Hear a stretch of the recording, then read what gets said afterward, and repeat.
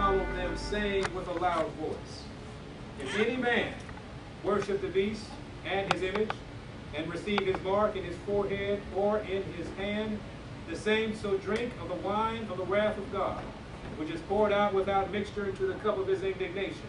And he shall be tormented with fire and brimstone in the presence of the holy angels and in the presence of the Lamb. And the smoke of their torment ascended up forever and ever. And they have no rest day nor night, who worship the beast and his image, and whosoever receiveth the mark of his name. Amen? Amen. This is a pretty hard statement. Nowhere in the Bible will you find a statement with such finality from God. He said, that's it. When you choose that side, there is nothing else I will do. Now, you would think that a merciful God, God, oh no, God, he's too merciful to destroy. Even though there's over 100 passages that says, I will destroy. But God says, once you get to this point, there's nothing else I can do. Not because God lost his power. It's just we have chosen a side. And we have chosen it with our whole heart and our whole mind.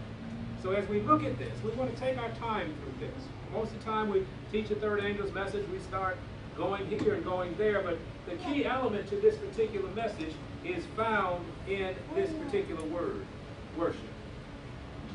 If any man worship the beast and his image. So before we go into what a beast is, we need to find out what this worship business is all about. Amen? Because it is so awful to worship the beast. What can be so, how could this be of such a nature that God says, I'm cutting you off forever? So let's look at this, if you don't mind.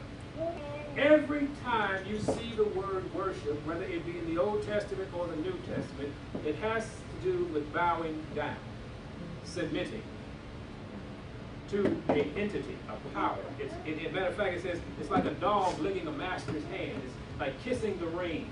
It's these things, you are submitting yourself publicly and wholeheartedly to something. Prostrate oneself in homage, you reverence, you adore. See, that's why whatever this beast is must be so terrible that if we do that, God is going to cut you off.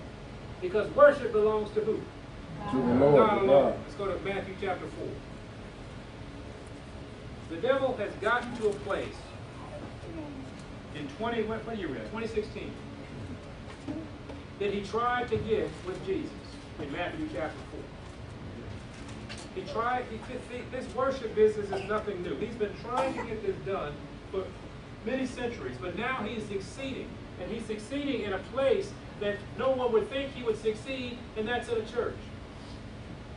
The people of God are on the precipice of worshiping the beast.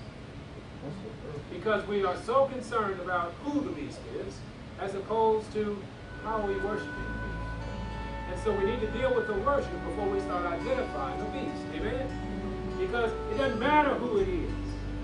If you're worshiping it, I don't care if it's called this or that, if you're worshiping it, you are the enemy of the Most High God.